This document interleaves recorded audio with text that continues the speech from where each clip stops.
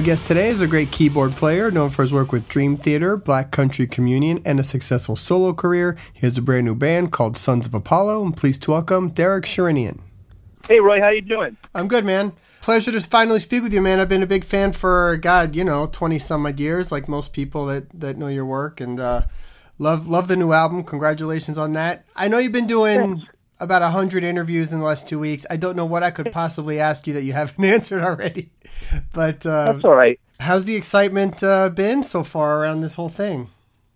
Well, I'll tell you, I've done about 500 interviews since we started this campaign, and the enthusiasm from all the journalists around the world have been the same. You can hear it in their voices. You can see it in their eyes. Everyone knows that this record is a masterpiece, and everyone is totally pumped about it. And there's an energy that's permeating all around the world for Sons of Apollo. And are you feeling it? I am. Listen, I had the luck of hearing it a while back, and it's a type of music, the way you guys do it particularly, that all I could say was I hadn't heard anything like this in such a long time, and it was missing. You've never heard it. You've never heard anything like it because, Roy, this band is like the Marvel superheroes. Every member of this band has a distinct sound and style on their instrument, and everyone is at the top of their game and the top of their field. And this band, in addition to the ability, it has an octopus pedigree. You know, this band has run out of arms to list all the major credits for everyone in this band, and that really is deep and rich, like a Yorkshire pudding in our sound. And it's just something you can't download an app for that. You either have that pedigree or you don't. And so I think Sons of Apollo is the perfect mix of rock and roll swagger and virtuosity, and that's what makes us, what separates us from the pack. You know, I know you and Mike had been together doing the PSMS and talking about doing a band for a long time. And finally, when it happened, you start working on it. I know you envisioned it to be a certain way. How close or different is the final result for you? It turned out something completely different and beyond our expectations. You know, we thought it was going to be more prog metal like we did in Dream Theater, but once we started writing and once Bumblefoot got in the mix, all of our classic rock and hard rock influences took the forefront, and the virtuosity ended up being the icing on the cake. So I think throughout the course of the making of Psychotic Symphony, Mike and I mastered the art of strategic wankery. The virtuosity never gets in the way of the composition and the great songwriting. Yeah, no, it's true, and that's the perfect way to describe it. You can hashtag strategic wankery. That's right. So look, the first thing that I heard, like when I put on the album, Hearing God of the Sun, that blew me away. That might be my favorite song on the record. It's so massive. I know that was one of your ideas that you brought. How much of it evolved from when the guys got a hold of it and took your idea and sort of ran with it? Well, that was one of the very first things that I turned into Mike as I was demoing it, and it was 11 minutes, a trilogy, and Mike heard it immediately and said, "This is perfect as it is, don't touch it, and this is what's going to open up the record." I go, "Mike, it's just a demo." He goes, "I already know it." and he was right, and sure as shit, there it is, right at the front of the record, an 11-minute trilogy. But to Mike's credit, who else would have the balls to open up a record with an 11-minute song? Yeah. No, I mean, I think it's a lot of courage, and so a lot of people are questioning, are they prog metal? Because some of the singles that they've heard sound more straight ahead. But I'll say this, who else would open up with an 11-minute trilogy? And also, the prog metal and virtuoso moments on this record are sick. And so this record is the perfect balance of the great songs and the virtuosity, and there's something for everyone on here. I agreed, 100%. You also have this insane instrumental that closes the album, which also is a different approach to end a record on something like that. But in this album, it is the perfect way to end it. How much work went into that one? How many changes? How many songwriting, sort of taking it apart and adding things, went into the instrumental? Well, in Opus Maximus, we wrote that song part by part. The very intro and outro are something that I came up with and brought in, and then Bumblefoot came up with the next guitar riff, and then Mike was kind of orchestrating that whole song and navigating the direction and the sections. And we just really wrote as a stream of consciousness process for that song, and it just went on this journey that ended up coming back home to that initial riff. And it really is a sick piece of music. It's going to be a lot of fun to learn that and play it live. How much has changed since you last worked with Mike when you first started working on this album? Was it different between the two of you dynamically? Not in a bad way, just different approach and how you guys have matured and learned how to songwrite? Yeah, I think that we both have learned a lot in the last 20 years, and we both have made a lot of records in that period. And just coming together, it's still the same spirit and same common taste that brought us together in the first place. But now it's, we're both, 20 years, we're 50-year-old men now. And so we're both a lot more experienced musically and in life. And it was great. It was a really great team work co-producing this record with Mike. Is it more relaxing in a sense because you have that sort of, hey, we've accomplished a lot, we know what we're doing now, or maybe more pressure?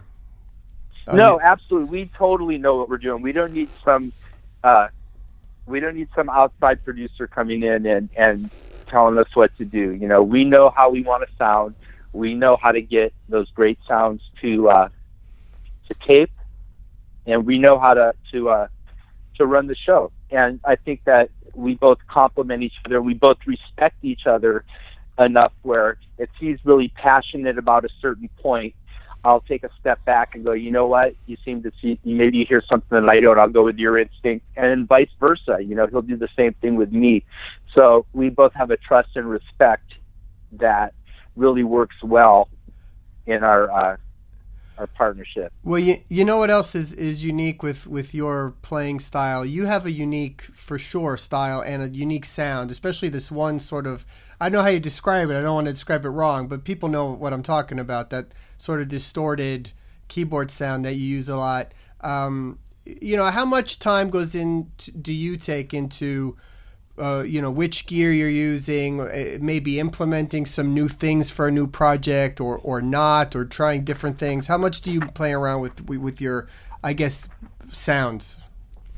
I don't really. I mean, I have my primary colors, like a Hammond B3, piano, electric piano, whether it's a Rhodes or Whirly, and then I have all my analog synths, whether it's my Memory Mode Poly or Prophet 5, OB8, all of them have different characteristics. So I hear a song or I write and all of a sudden immediately I just start casting the parts and the instruments like a movie director, like he's filling out the cast for a movie. I hear it all and I see it all instantaneously.